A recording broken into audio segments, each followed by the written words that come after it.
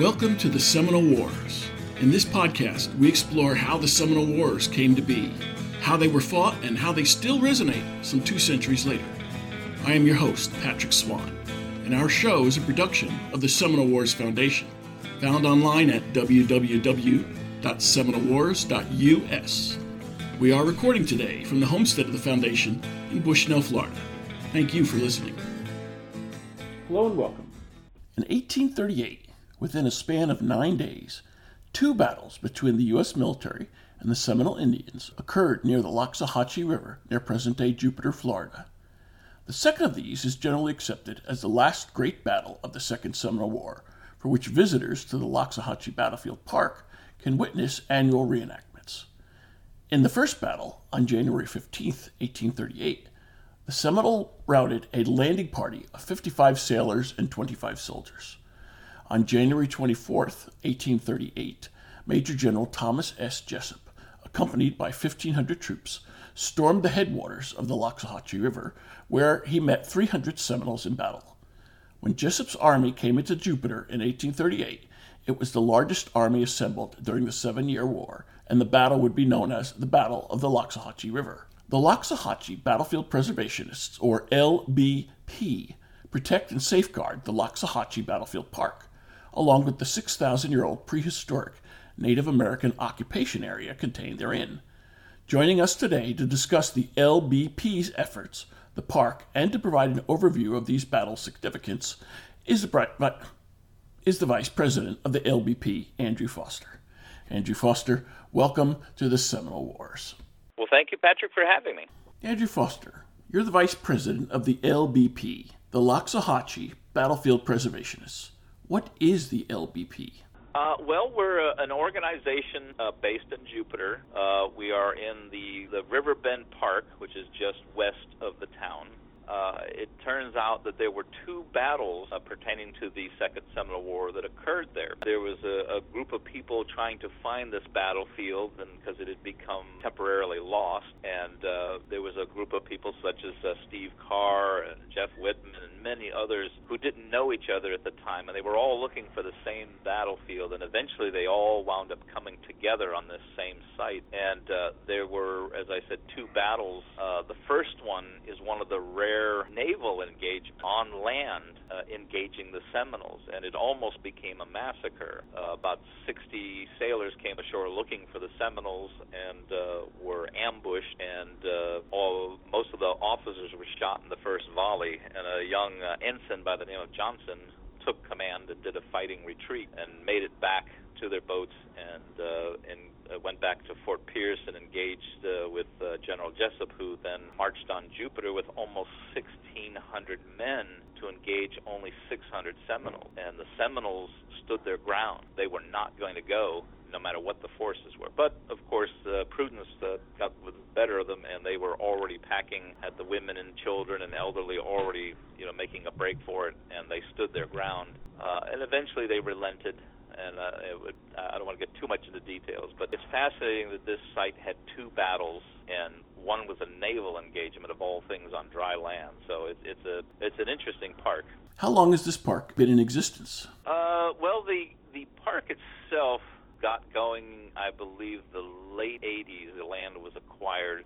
There was a fruit and orange tree farm that was there for many, many years, and we found out later that they were actually giving a tour for that battlefield before. Then, when they were gone, it kind of became forgotten. But the park became a trailer park for a while called Riverbend, and then the county acquired the land and became a nature park to begin with. Once they refound the site and realized what was there, then they were not going to develop the park, and it was saved from there. All right, which came first, the park or the battlefield preservationists? They were pretty close to each other. The land was acquired by the park, but they weren't stopping people from going out there. And the preservationist group was actually starting about the mid mid-90s, so they weren't far off from each other. The park wasn't doing anything. It wasn't developed enough yet to let people in, per se. There was no activities or paths or anything else you could go on. But somewhere about the mid-90s, I believe, is when they finally got it rolling and started to become a park, and the preservationist groups were now going full tilt trying to save the historical site. They haven't been doing battle reenactments for a very long time, have they? No, we've only had, I think we're just about on our fourth one, and so far that has been the best one. We let one of our reenactment friends, Matt Mills, take control and orchestrate it. He did a fine job. We were very impressed with what he did, and they really fell in line, and I think they outdid themselves this year. They finally got to do something we'd never seen before or tried. They carried the U.S. and the Seminole flag out onto the battlefield, which was impressive. What does a weekend day out at the battlefield offer visitors? There are two parks, technically. There's Riverbend Park is the main park, but nestled in the park is what they call Battlefield Park, is where is protected for all the historical sites. There were two villages actually in there, and originally from the Seminoles, and there are burial mounds that date back to 4,000 years we've found in there. On the weekends, if you come out during the season, we offer free walking battlefield tours where we take them out. There are markers out there, and there's a trail, and there's a giant oak tree, which we named the Tree of Tears, because the Trail of Tears actually came right through Jupiter at one point. And there's a tree written about by Dr. Mott in the book Into the Wilderness, and it refers to a tree that fits the description. I mean, we know it's not the tree, but we refer to it in our tour. It takes about an hour, and we take you all the way to what we call Indian Crossing, where the main battle occurred, and educate people about, what was going on here, and, what kind of a battle it was. There was the Tennessee Volunteers, and there was a skirmish there on the river, and a bit of an argument between Jessup and, things of that nature. Why is it so important to preserve this battlefield? Well, it's American history. Little of the Seminole War history has been preserved. I mean, Florida, for some reason, it's not like up north where if you stumble across a cannon up there from the Civil War, my God, there's a monument built immediately. The Seminole Wars have gotten very little, airplay, as I would say. They just don't seem to get what they deserve, and it's amazing that we had over a 40-year war, and when I was in school as a kid, I knew more about the Seminoles than the teachers did, which was bewildering to me. But a history of this nature, we had 20-something casualties on this battlefield. The Seminoles, to the best of our knowledge, lost somewhere between 6 and 8. That's interesting odds when you think of it, 300 against almost 1,600, and they only lost maybe 6 or 8 people, and we lost over 20. But, as I say, Americans fought and died on this battlefield on both sides, and, that is important. That's history that we need to know and we need to remember, and it shouldn't be forgotten. So it needs to be preserved. It deserves to be preserved. Quick programming note for our listeners. This interview is actually conducted in 2 parts. Andrew here discusses the biannual Convocation of Seminole Wars Historians that was to be held in 2021 and hosted by the Loxahatchee Battlefield Preservationists. A little quick thing about the LBP. We are going to be the lucky ones to host the Convocation in 2021. Dade had one, and the Okeechobee did the last one, and that's an educational event. If anyone's interested, they can look on the Loxahatchee Battlefield page and find out the particular dates of April of 2021.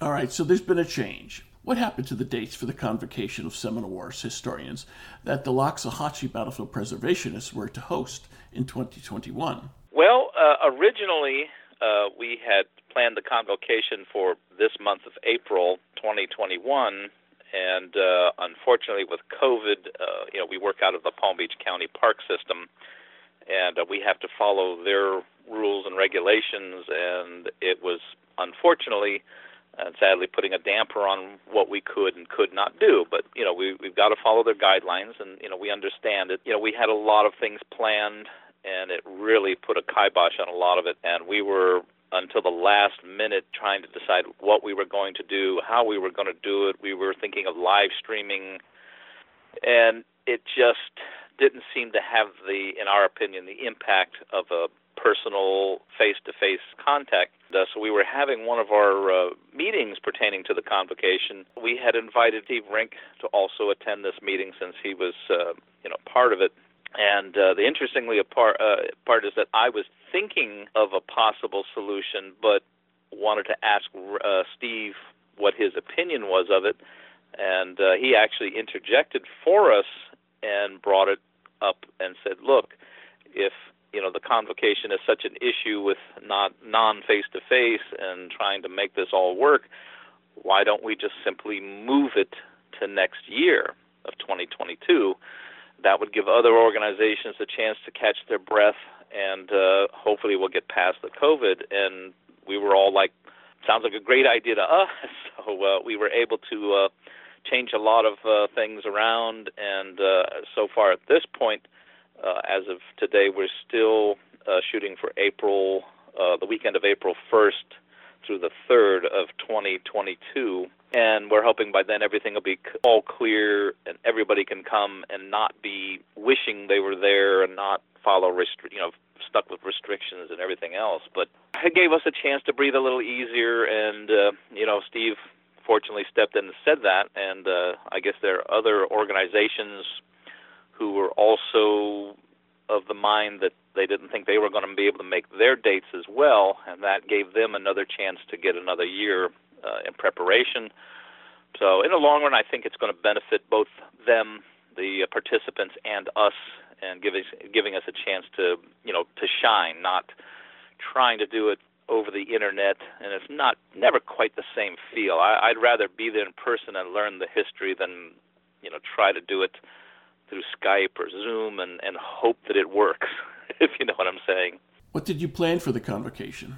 Well, we are setting up with the Jupiter Lighthouse, where we're going to do our first gathering, and the Lighthouse Historical Society is more than happy to accommodate us, which should be very interesting, and get together with the hors d'oeuvres and talk history. And then we're going to do the rest of our program at the Civic Center.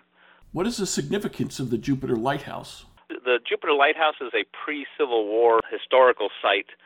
They actually started before the Civil War. During the Civil War, one of the components was removed to keep either side from deciding to destroy it.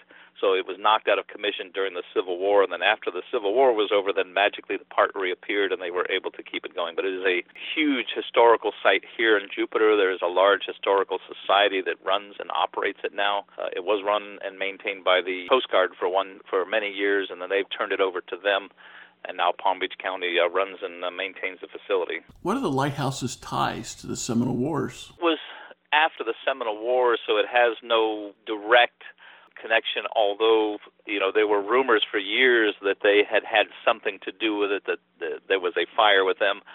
But actually that was the lighthouse down in the Keys that was overrun and burned by the Seminoles. But unfortunately there is no significance, but it is such a large historical site in Jupiter that it kind of fit in the air. But it is a site and a surrounding site that was pre-Seminole native culture that lived there for thousands of years. So that in itself is a large historical significance to this area. What else are you planning for the convocation? We are going to have several speakers, of course, attend and talk about various historical. We are trying to get one of our Seminole friends to attend, and we'd love to get him to talk. We're trying to work that out with him. I don't have the list directly in front of me, but I know that they have several speakers, and several of them were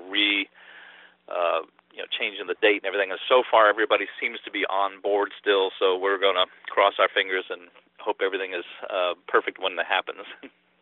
What should people expect to hear in presentations? We try to focus on the Seminole Wars and local history. I know that we have some local speakers. We have a few from out of town that are going to come down here and stay for the weekend and do various presentations on local and Seminole history. Are we going to expect a visit from Captain Coe? Well, at one point it was suggested, as of this point in time, I haven't been officially asked, but they did tell me they were considering him. I would be certainly honored to if they decided to, but if somebody bows out or can't make it, I wouldn't be surprised if Captain Coe does show up. What would he talk about? Interestingly is that he writes about the Second Seminole Wars from D.C. at the time when he was working there, and talks and even mentions the two battles that occurred in Jupiter, and then winds up living here in Jupiter and dies here at the age of 98. It would be a fascinating tie-in. It certainly could be done. So the convocation got postponed, and the annual reenactment for last January, what happened to that? The reenactment is of the two battles that took place here in Jupiter, and normally we try to do a reenactment around the time of the actual battle. We're right close together. There was a skirmish that occurred of an exploratory force led by Powell to find where the Seminoles were, and it almost became Powell's massacre because they were led into an ambush and made it out with their lives, and reported to General Jessup, which returned with almost 1,600 men to march on Jupiter to face off with 300 Seminoles. So it's fascinating because we have two battles in the same region, 9 days apart. The first one is a Army and naval land battle, which you don't hear much of those going on. And then the other is a very large contingency force marching on a village, and the Seminoles still stood their ground and fended off almost 6-to-1 odds, which is, in my opinion, a real testament to the Seminoles and their resolve to defend themselves and to fight for their home and their very way of life. Now, those two battles, did they take place within the grounds of the present-day park? Yes, we are located in what they call River Bend Park, and there's an adjacent park that was formed known as Battlefield Park. It's about 65 acres reserved just for where the two battles took place. One was on one side of the river, and the other battle was on the other side of the river. So, like I said, they stood their ground and showed us that they were not going to run, no matter how many they threw at us. And what was the outcome of those battles? The battle took place in the afternoon and went on for a few hours. It just seemed to just delay. There was typical guerrilla warfare. They delayed the army and inflicted many, many casualties compared to how many they sustained.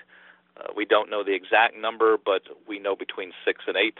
We had 20-something people, I believe, died, and over 100 wounded. And what was their purpose? Jessup wanted to engage a large force, and when it was reported to him that a small force had engaged almost 300 Seminoles, he saw an opportunity to finally, in his opinion, come down and, put down a large force. It didn't quite work out the way that he had hoped. The Seminoles, of course, dispersed as usual and left them standing there at the side of the river trying to figure out what to do. But after that, of which, of course, they formed Fort Jupiter and took up residency there temporarily until they could parley with the Seminoles. Do you think the battle was accidental, at least in the first case, while the second was purposeful? The first battle was to respond to rumors that Seminoles were living at this village. So they sent an exploratory force of about 60 to 80 men. They eventually stumbled across a Seminole woman tending cattle and captured her and demanded to know where the village was, and she offered to take them to the village. Well, it, of course, was an ambush, and several of the officers were shot in the first volley, including the commander Powell.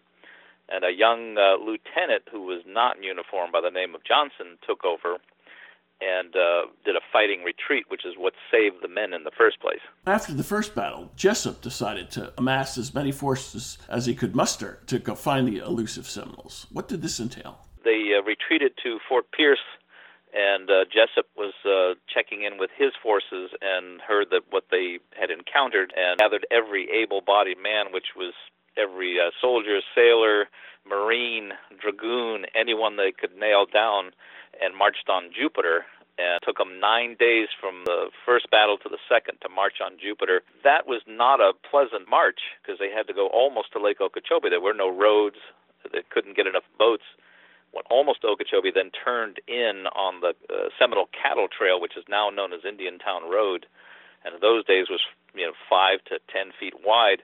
And you're trying to, and swamps on either side, you're trying to march 1,600 men. And the Seminoles could hear them coming miles away, and they would actually do delay tactics. They weren't ready for them. They'd send 2 or 3 men ahead and just step in the road, start shooting wildly into the soldiers, and then just disappear. Well, 1,600 men dispersing into the swamps meant it took hours to regroup and still march to Jupiter. So it was a wonderful delay tactic. How does the park actually restage this? It's more logistics than anything else. Eventually, they got on board, got excited about this, and let us do reenactment of Powell's battle because it was the biggest and probably the easiest to reenact. At present, we only do the one.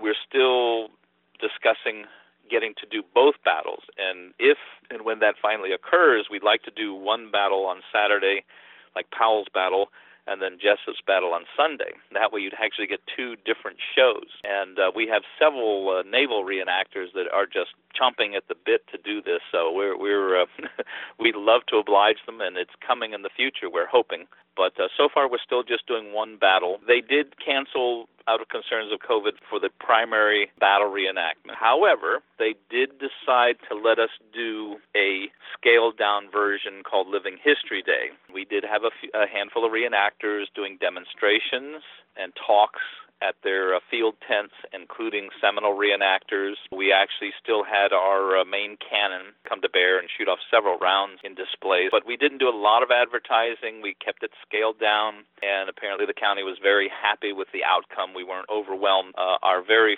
first reenactment surprised everybody, and we had nearly 2,500 people show up, and the county was hoping we wouldn't repeat that this year. And it was only a few hundred, probably about 400 or 500 at the most, spread out over 2 days. They decided to do a Saturday and Sunday, and it worked out beautifully. It was very nice. I, of course, as the apparently official photographer for this group, and most of your listeners who do know me know full well that I'm always at all these reenactments taking God knows how many hundreds and thousands of pictures, but got a lot of beautiful pictures, especially the cannons and the demonstrations. We even had a demonstrator here by the name of Jim Odell who did a naval show pertaining to a certain vessel that was during the Civil Wars and had seen a little bit of the end of the Seminole Wars, and they would talk about how the seamen would do things, and they had a little deck cannon they would shoot off. Andrew, you're an accomplished photographer. Tell us about photographing battle reenactments and living history engagements. What do you get out of this? Well, people say I'm a great photographer. I don't know about that. I consider myself an amateur photographer. I just love taking pictures. Wildlife is my main passion, but the historical group I'm in, asked me one day if I would take pictures while we're doing things, and I said certainly. And then they found out I knew how to put pictures on Facebook, and now I'm running their Facebook page. And so that kind of fell into that, but I love going to the reenactments. I try my best to get the action shots where you see the flame coming out, or interesting or fascinating photos. I mean, I don't like the standard you stand there with a smiling pose. I like the neat stuff, and I know you've used a few of my pictures, and I'm sure you like those. It's fun. It's interesting. Sometimes I get carried away, and I'll take like 2,000 photos in a session, and then go, where did they all go? How did I take that many? But it's definitely a lot of fun, and it keeps me out of trouble, I think. What has photographing these engagements taught you about how battles were waged back in the day? Well, it's fascinating to watch them. If you haven't gone, for the people in your audience who haven't gone to a reenactment, it is definitely worth going to because you learn the history and you watch how things unfold. And what you learn for that time period is they're still fighting in the Napoleonic style, where the soldiers were just shown how to load a gun, told to stand in a line, point in the general direction, and hope you hit something. The Seminoles, on the other hand, were a little smarter than that. They learned early on that those were foolish tactics, and they had all learned to become accomplished hunters with their rifles. And they were shooting with better rifles. They actually had rifles where the U.S. Army were still shooting horrible muskets, and the tactic that the Seminoles employed were much better. The sad part for the Seminoles is they just didn't have the manpower against the U.S., so it had to be hit-and-run tactics to try to delay and, run the war out long enough until hopefully the U.S. would throw their hands up. It's neat. I go to several different places and learn that they all had different tactics and how they approached things and everything. So the history is always interesting. And when was this held? It was actually probably the weekend after we normally would. So it was actually at the very end of January is when we held it. It was after a big event up there north of Halifax normally competes with us, but we did it around the end of theirs. But it was very scaled down, very low-keyed, but it came off beautifully, and we were quite happy about that. It came off beautifully. Most of the reenactors got to camp out, stay on the battlefield until they were ready to go home. During this COVID slowdown, shutdown, lockdown, what events was the LBP working on for weekends? Yes, we still do our program called History in the Park. During the cooler part of the season, we generally will invite historical speakers or anyone that has anything to do with history and living history. Last fall, you had a soldier reenactor of that period speak. What was his purpose? One of our members and a well-known reenactor, Jim Flaherty, came out and did a demonstration on period clothing, armaments of the time, and actually told some historical stories and such. And Jim is very well known throughout the reenactment society here. And so how did the park innovate to get people to see these events remotely if they couldn't get out there in person? Yes, we've trying to keep people who couldn't come out because of the COVID restrictions. We were only allowed to have so many people out.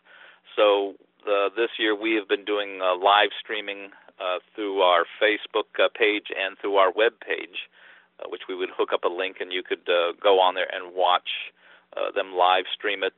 We had another event earlier in January, which was a remembrance also on the fallen on both sides, both the Seminoles, the Black Seminoles, and the soldiers. And they do this every year. And this year they did a special one where they were remembering the Seminole children that were here in the villages that had to go through all of this and see their homes destroyed and pushed out by soldiers. So touched the soul a little more, shall we say, in this one. If somebody wants to visit the park now, what are the restrictions on their visit? Being that it's outdoors, they're not that restrictive. They just don't want large gatherings, large crowds. Although they are lifting, it is getting better and better as more people are getting vaccinated, and they're easing up a bit. The most they might want is if you get into a crowd is to wear a mask and not to get too many people too close. We have, like I say, still doing our History in the Park once a month, usually the second weekend, but we also every Saturday still run tours, but we keep them to a minimal number. The county wants us not to, we've taken tours where we've had 20 people before, but they're keeping us load of 4 or 5 people, unless it's a family group, and then we're actually anywhere from 2 to 4 of us are there as tour guides, and we take them out on the tours and give them the history of what happened, and we show them various sites. So we're still active, we're still doing various things, but just not in the big crowds like we used to. Someone with great ties to the park is Richard Prozik. Who is Richard Prozik? Gee, how much time do you have? Richard is a long-time member of the Loxahatchee Battlefield Preservationists. He has a long-standing connection and history with this park. He is Philadelphia-born, came to Florida, wound up in Miami. There he became a police officer and later became a detective. But while he was down there, he had met a well-known archaeologist by the name of Robert Carr, and the two of them became good friends, and he became very interested in the ancient Mayans and also the Native Americans that were here from before the Seminoles.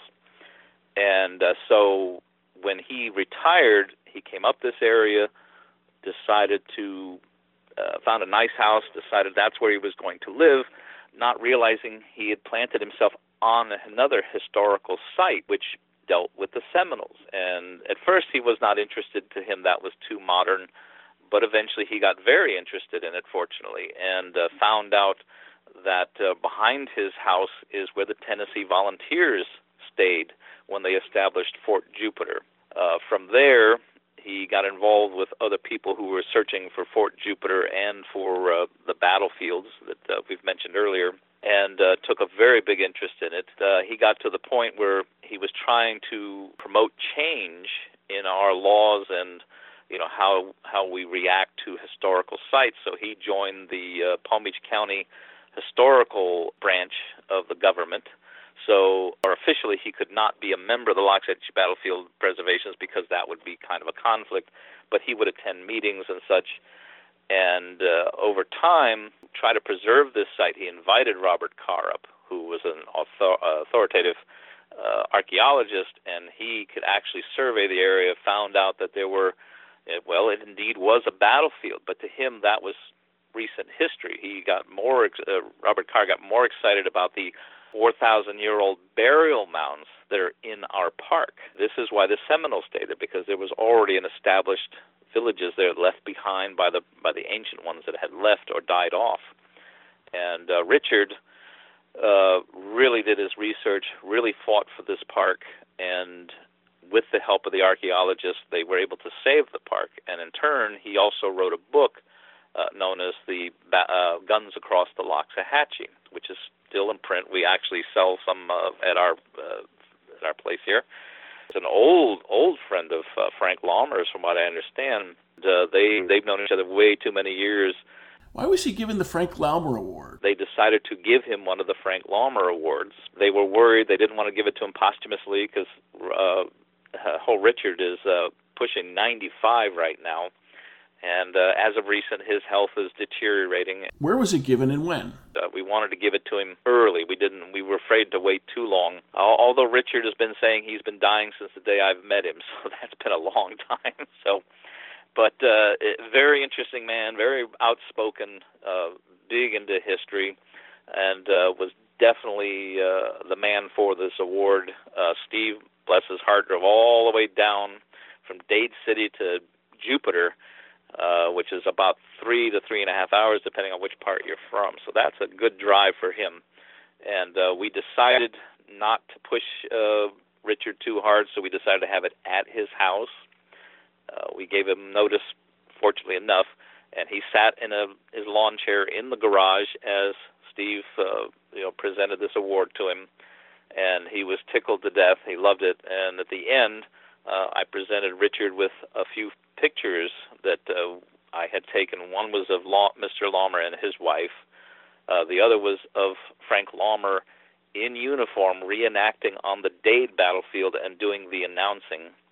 And the other one was, of course, of one of our cannon fire from the weekend that he unfortunately did not get to come out to our reenactment, but at his age we understand. What are some parallels between the lives of Richard Prozik and Frank Laumer when it comes to recognizing the Seminole Wars? Well, it has been said that Richard was the Frank Laumer of the Loxahatchee, because he was just as enamored by it. He would follow every clue, every typical detective, digging up everything that he could, learning from the others who were already here working on this project and coming together with a lot of them. And like I say, the book is our mainstay in this park. It is, what a lot of the our park is, our situation is based upon, and the research and all the other important things pulled together, and he put it in this book. And Richard used that book to fight for this park, to do, and he put his life into it the last almost 30 years of fighting for this park, and now everything's coming together. The county's working with us. We've got a little money set aside for putting together a historical museum, an interpretive center, and a lot of things that Richard has found are going to go into that. A little bit of everything. There's so many people coming together who have found artifacts, who worked on this project. Hopefully in the next few years we will have this structure and everything will be in it, and of course Richard's legacy will be there as well. What is the importance of a Richard Prozik or a Frank Laumer to ensuring this history is not lost? Sadly, a lot of history most likely would have been lost. It's people like that put everything into saving what they know needs to be saved. Who knows what would have happened to Riverbend Park if people like Richard hadn't jumped on board and said, no, we can't develop it. And it's not that the county was going to do anything wrong. We have mandates here that as our infrastructure grows and the population grows, you have to enlarge these parks and have, facilities for these people.